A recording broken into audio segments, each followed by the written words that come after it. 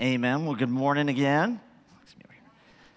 Say thanks so much for you beautiful singing voices. And again, I want to say a word of welcome to those of you who are new here. My name is Alex, and really glad if you're joining us here for the very first time. This is a great week to join us. It's week one of a brand new series called Fractured. Here's what we're going to talk about just for a couple of weeks. One of all the things that Christians say is true about the world or the universe, one of the most sort of certifiably, obviously true things is that something's wrong with the universe, right? Something's wrong with the world. Obviously, we've been watching things in Ukraine unfold over the last several weeks. It's been heartbreaking.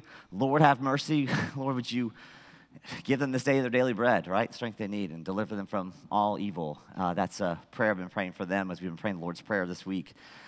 Closer to home this week, Chatham County got some national coverage. You see this in the news? If you didn't know, there was a school in deep Chatham County. They had a mock slave auction where they auctioned off a black kid on the playground with adults watching, right? And this is just not okay. As a church, we declare that's broken, that's sin, that's fracture. There's a demon of racial brokenness that's been a part of our country since day one, and we're here to ask Jesus to deliver us from the evil of racial brokenness. That was horrific. Then you don't have to look at the news. Most of us have experiences where something's happened to us, someone's done us wrong, right? And then we all have things in our past that we either regret or should have regretted, right? We violated even our own conscience, the things that we say are right or wrong. We've done things that have hurt people. This is not okay. And this is so universal that you would think the core sort of explanation of the world, to the world of sin would be universally accepted, right? But it's not, right? It's very disputed. This idea that sin is even a thing, and any of us, is very disputed. Now, part of this is because all of us, myself included, want to justify ourselves, right? Like, I'd rather not be a part of the problem. And part of this is because the church has talked about sin in ways that haven't always been helpful. They've often talked about sin in ways that have been manipulative, controlling, heaping guilt and shame on people. I have regular conversations here at Chatham Community Church with people who I describe as going through church rehab. Church rehab. And many of them are going through what they describe as Catholic or Baptist guilt. They're overcoming Catholic or Baptist guilt. How many of you are overcoming Catholic or Baptist guilt? Raise your hands. Look at that. Look at that. Misery loves company. Look, they're all around you. People overcoming Catholic and Baptist guilt. We're doing what we can here. So listen, so today as we get started on a really short series talking about how the world is fractured through this problem of sin, I want to lead with an apology. If you grew up in a church or around religious people that used guilt or shame to club you over the head, to keep you kind of under control or try to steer your behaviors, that is a wrong way to talk about a true problem. And I'm sorry.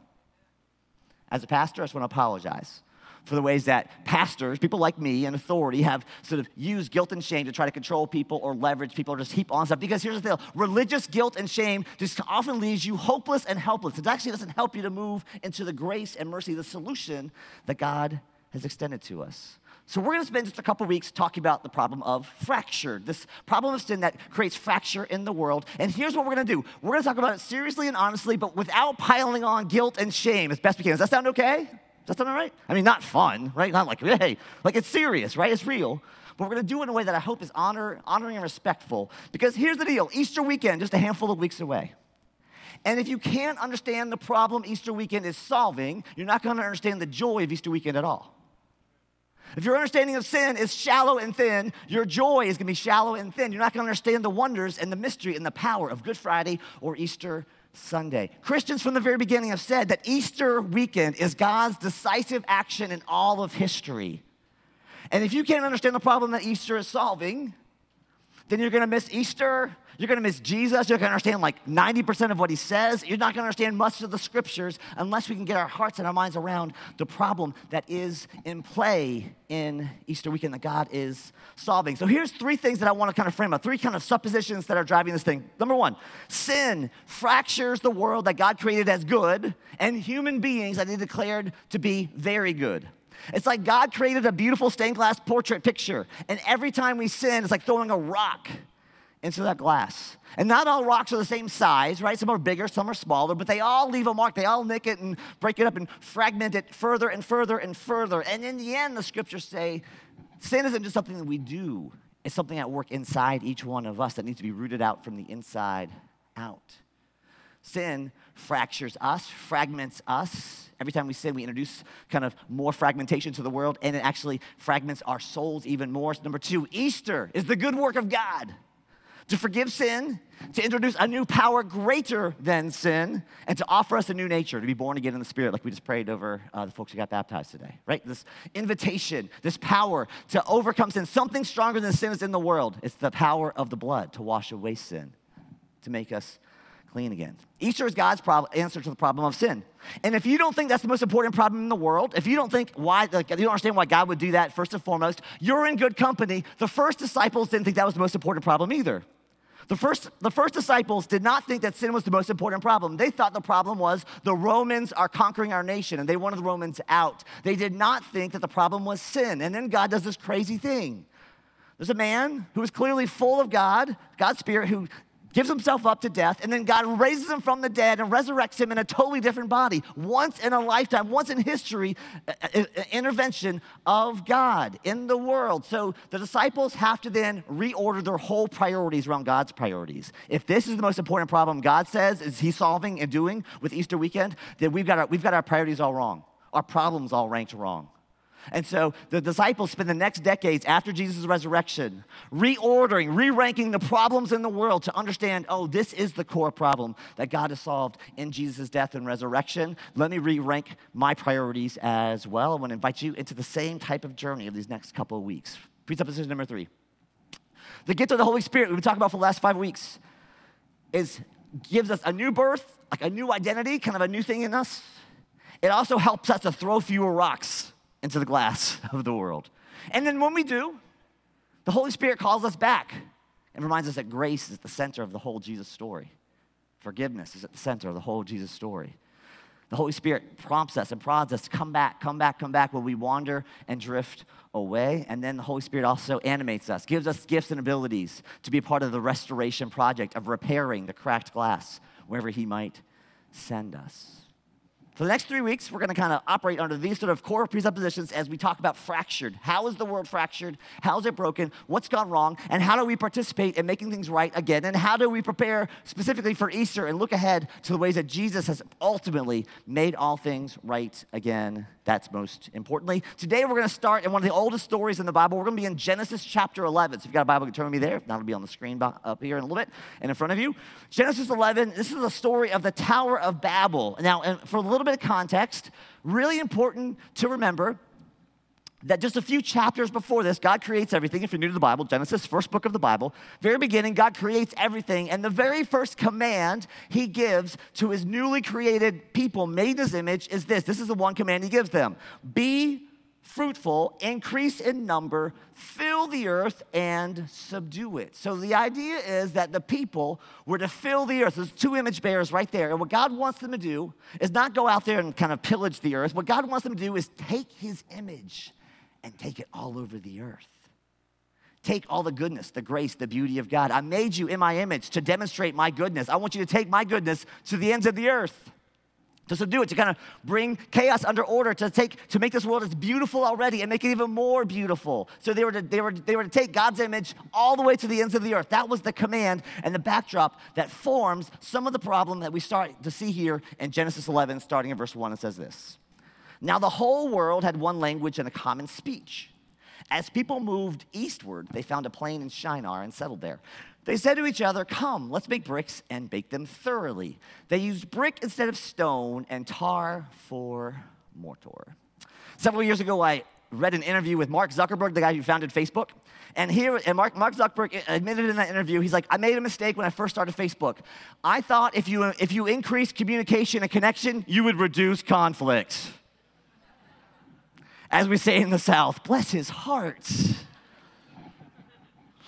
And so he's at least pretending to say that we're going to go to work at Facebook to try to make less riots and wars break out over social media. It's hard. It's hard. But here's the thing. We see in this passage, technology is not neutral. Technology is not neutral. You can trace the correlation of the iPhone, rise of social media, and teen girls' depression rates skyrocketing over the last 10 years. You can just watch this graph. It's crazy.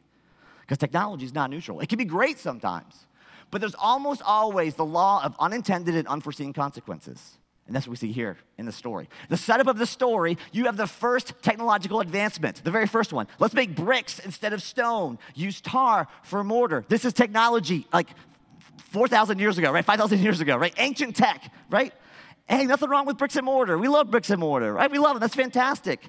And if there wasn't this thing called sin at work in us, every advancement would be up and to the right. All good all the time, right? But because good and evil is at work in all of us all the time to varying degrees, you give us bigger tools and bigger weapons, and the results are going to be mixed just like we are. Some good, some not so good. And many, certainly not all, in the tech industry have abandoned faith altogether. And here's what they're selling you. What they're selling you is this: salvation for you and for humanity is going to come through technology. That's the line out of Silicon Valley, that technology is going to save us. And as Christ followers, here's what we do. We gladly thank the whole tech industry, some of you in the industry, we gladly thank tech industry for all your many gifts, and we firmly declare there is only one salvation under heaven, and it will not come in technology. His name is Jesus. And there is no technology that any human being is going to produce that's going to save humanity. In fact, the track record of technology is decidedly mixed, almost 100%, again, with the law of unintended, unforeseen consequences. And so, my friends, one of the things we need to wrestle with as Christ followers is, what's the role of technology in your life? What's your current relationship with technology? Some of you hate it. Hate it. All right, blessings on you as you try to fumble your way through a tech-driven world. Others of us, we're early adopters. Like, I love my tech, I love my things, I'm all in, right? I love the stuff. And then some of you are a little bit more skeptical about faith and a little more scientifically driven. You have bought the line, hook, line, and sinker, that technology is what's going to save us. I'm here to tell you some really good and bad news. Your technology cannot save us. Only Jesus can. There's only one name under heaven that will actually bring salvation for humanity. And it's not going to come out of a lab.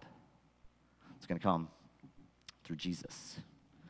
My friends, I want to invite us, as Christ followers, to be people who are thoughtful about how we engage tech. Do you have boundaries for yourself, for your kids? Are you thoughtful about how it's shaping or misshaping your soul? Are you aware of the law of unintended consequences? Are you able to at least be awake to the fact that as technology kind of consumes all areas of our lives, that there's going to be things that it does to us and does to our neighbors that we want to love and serve as best we possibly can, to be awake to those things and also try to mitigate those as best we possibly can? Here in Genesis 11, first recorded technological advancement. Here's how the first technological advancement gets used in Genesis 11 for these people. Genesis 11, verse 4. Then they said, "Come, let us build ourselves a city with a tower that reaches to the heavens, so that we may make a name for ourselves. Otherwise, we'll be scattered over the face of the whole earth." Notice those two motivations in yellow. We'll come back to them in a bit. One, make a name for ourselves. Two, otherwise we'll be scattered over the whole earth, which is exactly what God told them to do in Genesis 1, right? To go fill the earth and be scattered. We'll come back to all those in a little bit. Verse 5. But the Lord came down to see the city and the tower the people were building. The Lord said, if as one people, speaking the same language, they've begun to do this, then nothing they plan to do will be impossible for them. Come. Let us go down, confuse their language, so they will not understand each other. So the Lord scattered them from there over all the earth, and they stopped building the city. That is why it's called Babel, because there the Lord confused the language of the whole world. From there, the Lord scattered them over the face of the whole earth. Well, this past week I did this thing. I got some partial information. It was a little alarming to me, so I acted quickly on it, and it turned out to not be all fully accurate information, and I had to apologize, clean it up. Ever happened to you? Probably not. But this thing, right, like when you get some partial information, hits a button in you, alarming, a little bit anxiety-producing, a little fearful or whatever, or a little bit frustrating, and so you jump on it and you realize, oh, I should have asked more questions and explored. This is a little bit what's driving these people as they build this Tower of Babel. It starts with technological advancement. They say, hey, let's build a tower that reaches all the way to the heavens. Why do this? Well, why not? Why not build a tower all the way to God's place and knock on God's door? We're here. The heavens, that's where authority is, where power is, right? Where immortality is. Let's build our tech so that we're immortal. We can reach immortality. It's the same promise technology makes today, 5,000 years later. It's the same promise. So let's knock on God's door and tell him how awesome we are. And the reasons are twofold, right? The first one is this. Like the fraction motivation one is to make a name for ourselves. I want to suggest to you that there's actually some good, God-given, core soul hungers in play here. There's things that these people want that actually they're designed and designed to want. This drive for a name is baked into us from the very beginning, because in the very beginning, Scripture calls us a name. In chapter 1 of Genesis, you get a name. The name is image bearer. It's the greatest name God could give anyone. It's a top of the food chain, magnificent, dizzyingly wonderful name, full of love and grace and opportunities and privileges. The name image bearer, when that's your name and you know what your name is, it's beautiful and wonderful. And when you act out of that name, it is life-giving.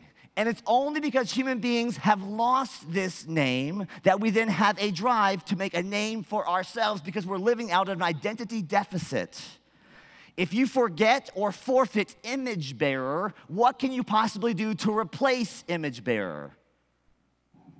My friends, nothing that you can build, nothing that you do, no achievement is ever gonna fill this ginormous void of image bearer. But boy, we sure try, don't we? We've done some of us are trying. Whether it's at work, at school, in your running club, in your gardening club, online, how many likes, how many approval, how much status, how much sort of applause, how much approval. Watch me build my little mini Tower of Babel and make a name for myself in whatever arena you care about. My friends, the call, the people, let us make a name for ourselves, is our feeble attempt to fill the gap of our identity that God has already given to us, but we forget it or we forfeit it. That's what happens. That's what sin often is, right? Sin is often the result of forgetting or just not living in light of who God is, who you are in God, and living with God in real life, real time. And so what we try to do in our own strength, apart from God, is fill gaps in our hearts and our souls and our spirits. God calls that sin, not because God is mean, but because that's not how God designed the world to work. Listen, my friends, God did not design the world to work in such a way that you went and made a name for yourself. Here's how God designed the world to work. You receive your name from God and then go live like it. Not go out there and make a name for yourself, scrapping, clawing, driving out of anxiety. You receive your name from God. An abundant name, a generous name, an overflowing name full of love and grace and truth. And then you go out and you bring all your technology, all your resources, all your skills, all your gifts to make this world more beautiful and less broken. Can you imagine if the people here in Genesis 11 weren't all about trying to make a name for themselves? What if they lived out of their true name? What if they lived out of the name they got just 9, 10 chapters earlier? You're made in God's image. What if they used their technology not to build a temple to their own greatness? What if they instead, they built a hospital or an orphanage or a home for homeless people or an altar to the perfect God or a temple to the perfect God, right?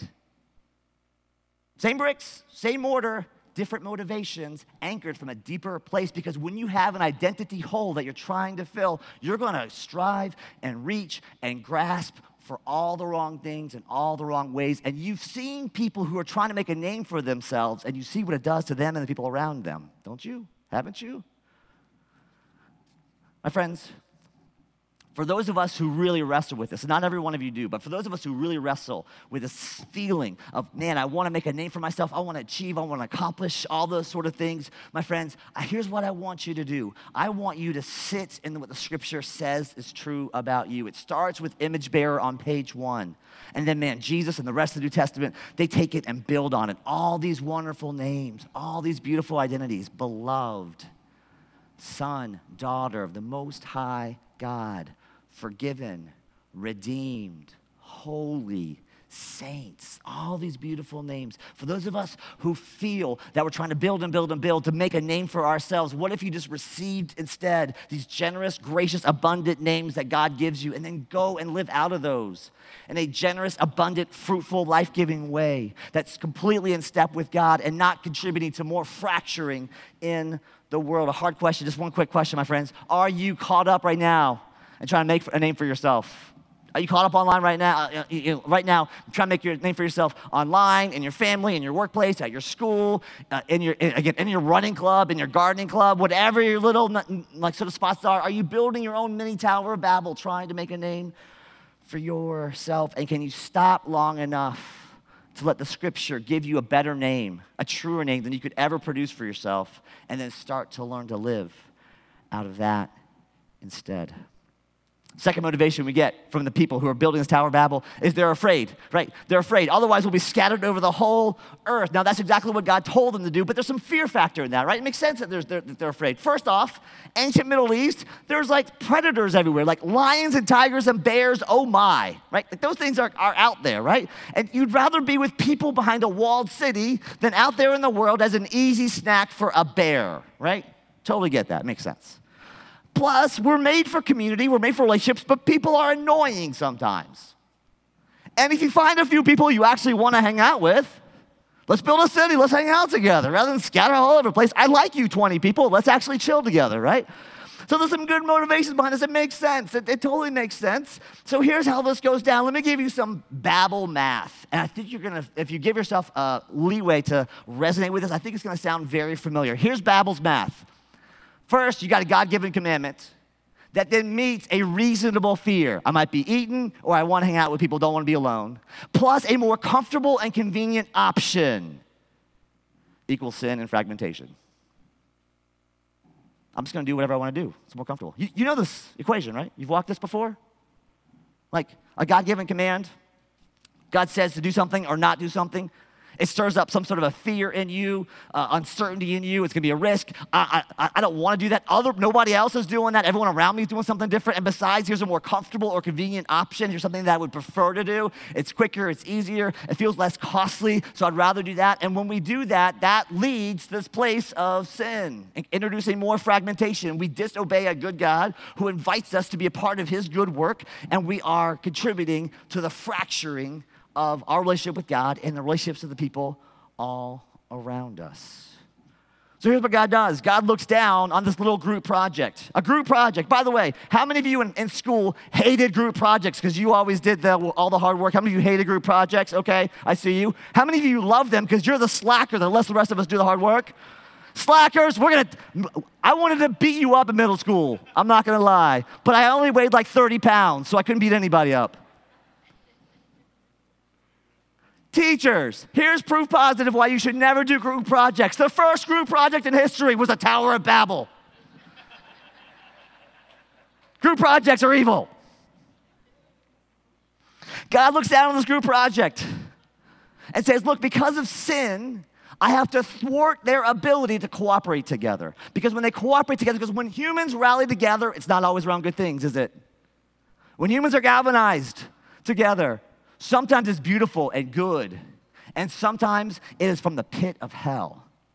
And sometimes it's just foolish or stupid or unwise. And so because this group has been galvanized by this desire to make a name for themselves and make sure they're safe and to disobey the command of God, God comes down and says, I'm going to thwart their ability. I'm going to confuse their language, and then I'm going to scatter them and send them all over the globe, which is what God wanted them to do at the beginning anyway, and they were resistant to it. And so God says, well, I'm going to make you do it anyway. So here we go. Now here's what happens. Many, many, many thousands of years later, one man comes and stares all these same temptations down and looks at the same fears, the same concerns, and what he does is he turns the Tower of Babel story completely upside down. And at the very beginning of his ministry, what Jesus does is he gets baptized, just like we got a baptism here earlier today.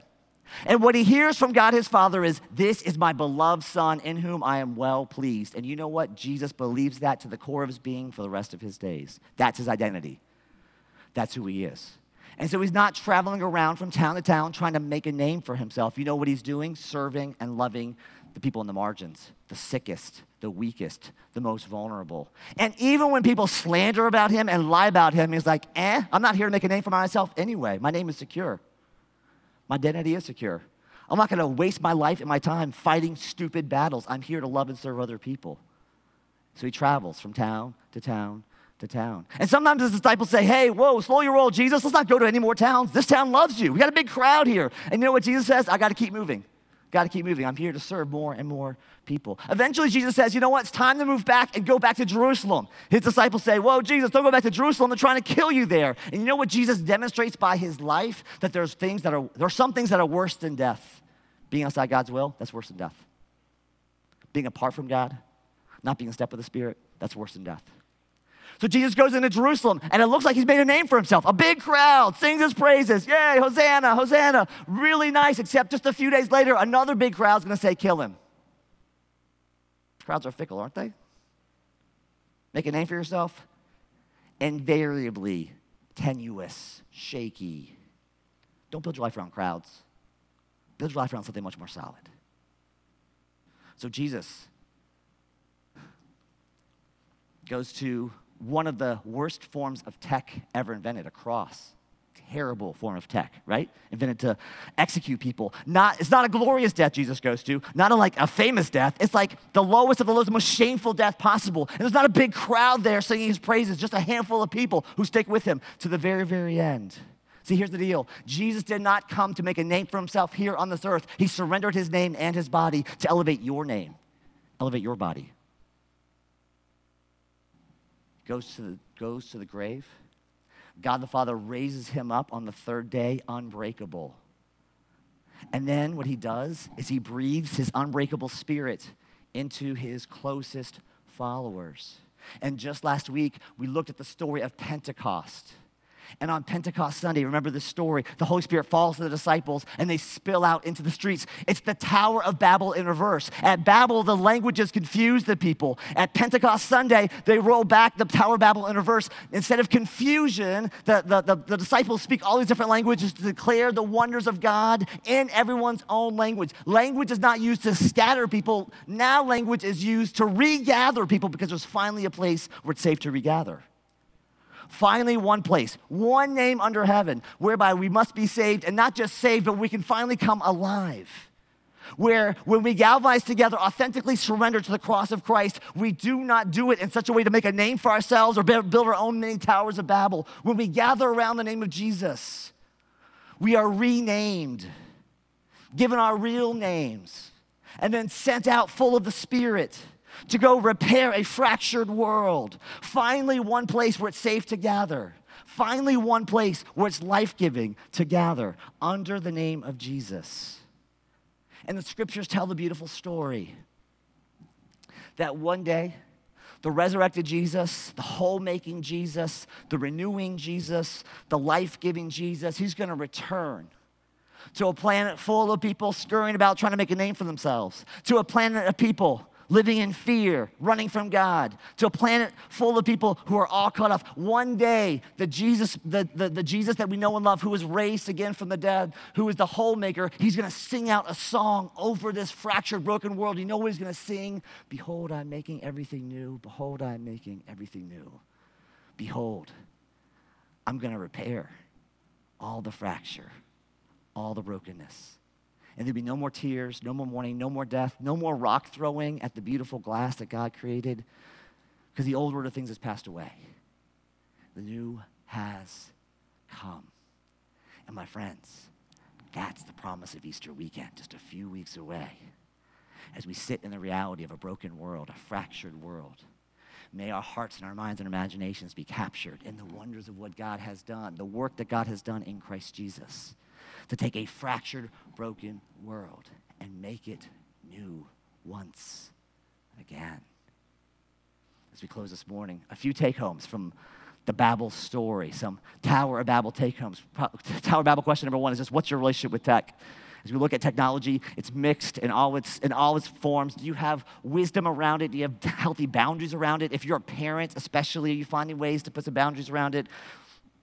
With your kids, it's so hard to keep up with. I know I have teenagers. It's so hard to keep up. But my friends, we've got to do the work we need to make sure that we're not being misshapen and malformed around technology. And man, for those of you who have fallen hook, line, and sinker for the promises of salvation to come through technology, I'm here to tell you good news and bad news. There is salvation for humanity. It is not coming out of a lab. It has already come in the flesh, to redeem flesh, to make all things new. Secondly, are you trying to make a name for yourself? Or are you living out the name that scriptures give you, God gives you, Jesus gives you? Are you building your own mini Tower of Babel somewhere out of a deficit of identity? Or are you able to sort of sit and receive the good news of the names God has given to you? For those of us who really struggle with this, here's what I want you to do. I want you to look through the New Testament this week. Maybe just camp out in Romans, maybe just Romans 8. Online, I'm going to give some discussion questions. I'm going to encourage people to read through Romans 8. And I want you to find every name the New Testament calls you that describes you in Christ Jesus. And I want you to sit in that this week. Just sit in your names. Let them soak in. I want you to saturate in every name the New Testament describes you as, calls you. And then I want you to go live out of those names rather than try to fill a name, an identity deficit out of the brokenness of your own kind of striving and reaching. Well, are you now trying to build a mini Tower Babel somewhere, trying to make a name for yourself? Or can you rest in God's names for you? Finally, Babel math. Here's Babel's broken math. God's commands meet your reasonable fears. You've got reasons for your fears. Plus something that's more comfortable, more convenient. Equals sin and fracturing. Have you lived out that in the past? Are you living out of that right now? Is there a place right now where you look at God's commands, you're like, I don't want to do that. Nobody else is doing that. That's not easy. There's an easier option way over here. I'd rather do that. Are you willing? Sort of look at Babel's math and say, I don't want to be a part of that math. I don't want to walk that path. I'm willing to offer my fears to God. I'm willing to tell him his commands are hard for me. I'm struggling with it.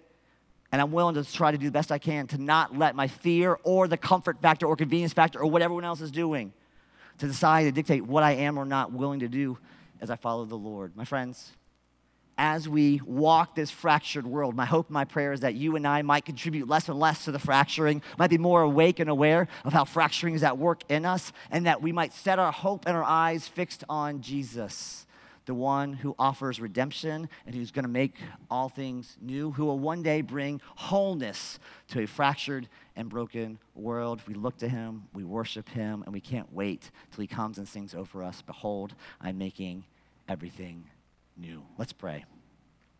Lord Jesus, help us to walk in this path. Help us to know your grace and your mercy. We ask, Lord Jesus, that you in your strength and your kindness might make us awake to the places where we might be stuck or struggling in Babel's math and building our own mini towers of Babel. Help us to be humble before you, open before you, to turn away from brokenness, from sin, from the deceitfulness and promises of sin, to walk in your promises. We ask for your strength to do this in Jesus' strong and mighty name. Amen, amen, and amen.